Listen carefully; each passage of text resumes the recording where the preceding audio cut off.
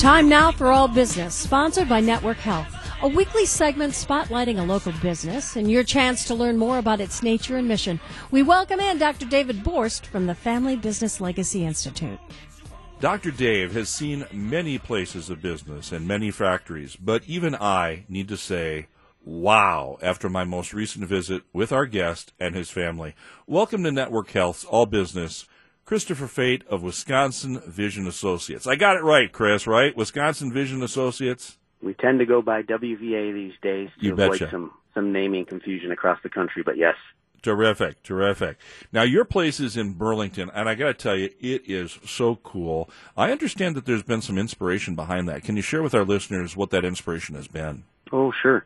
Our family has always been a family business. My father and grandfather were ODs, and the winter months were always a little bit quieter because all the kids were in school for seeing patients. So we'd always head west to go skiing, and it was always our hope if we had to or were afforded the ability to build a new building to kind of have it model a Colorado mountain home, so to speak. So it's got some wood, it's got some stone, it's got some windows, and a nice view, and we're really, really grateful for it. It's a blessing, and it's really a wonderful, truly a wonderful corporate citizen for the Burlington community. Now, you're the youngest of 4 children, and you're running the family business. What kind of responsibility? Can you tell our listeners, what kind of responsibility does that carry? Well, I suppose the biggest responsibility I'd go to bed with and wake up with would be to our associates. Right.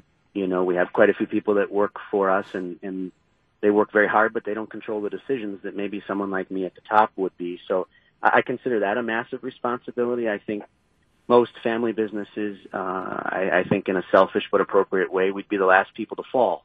And so in that regard, I don't have a huge responsibility or sense of burden to my family in that regard. I probably would if things weren't going so good. Right. But we really try to think of our associates first, and we say that genuinely. Well, let's talk about how good things are. WVA is a major producer of lenses for eyewear. Can you tell our audience how much of the market truly depends upon your product?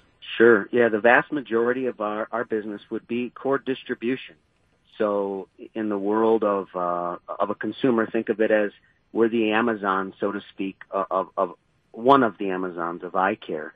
So, patients, your listeners would go visit their doctors across the country and would prescribe contact lenses to them. Those doctors then in turn would call us. And we only have about 10% of the market, but we service about, 3,500 doctors coast to coast and some of the single largest retailers and finest ODs across the Midwest, and we love it. I visited and toured your facilities, as you know, most recently. You were my tour guide, and I certainly appreciate that. But I was struck by how modern, how clean, but also how labor-intensive your processes are. And you shared with me that a lot of that has to do with the number of SKUs that you're handling. Can you explain to our listeners exactly what we mean by that? Sure. If you think about it in terms of, say, a warehouse full of things or a grocery store filled with groceries, nothing is sized the same, and manufacturers don't get in cahoots to size everything right. So we have just hundreds and hundreds of thousands of active SKUs, millions available that flow through the facility every day. And so everybody thinks of robotic automation. And first off, we have always looked at that because the economy is very, very good, and finding incremental and marginal workers has become hard. So we would always look to that. But the reality is robots replace people we love, but the machines, quite frankly, couldn't do what people can do. The throughput and the pick and the different sizing and custom care and handling, people are critical to the vast majority of the picking and pulling, right? The grabbing stuff off the shelf. Now automation exists in shipping and receiving. That's all there, and computer automation for order entry. But we love our people, and they do a great job. So, Christopher, what's next for WVA? Well, we probably missed the boat many years ago on seeking diversification on some things, but we're catching up. We're moving outside of the eye care industry. So if we go back to the concept that we're a distributor, we're starting to distribute things that have nothing to do with eyeballs. And we're starting to manufacture, which is new to us, where, you go to a doctor and you get a pair of glasses, and those lenses are highly sophisticated, quite frankly. And so we started to get into that sphere. And then, there's also all sorts of peripheral things that are created from having a business that maybe is the size of ours. And so we try to develop those little things and make it happen, whether it be real estate or retail We really love it.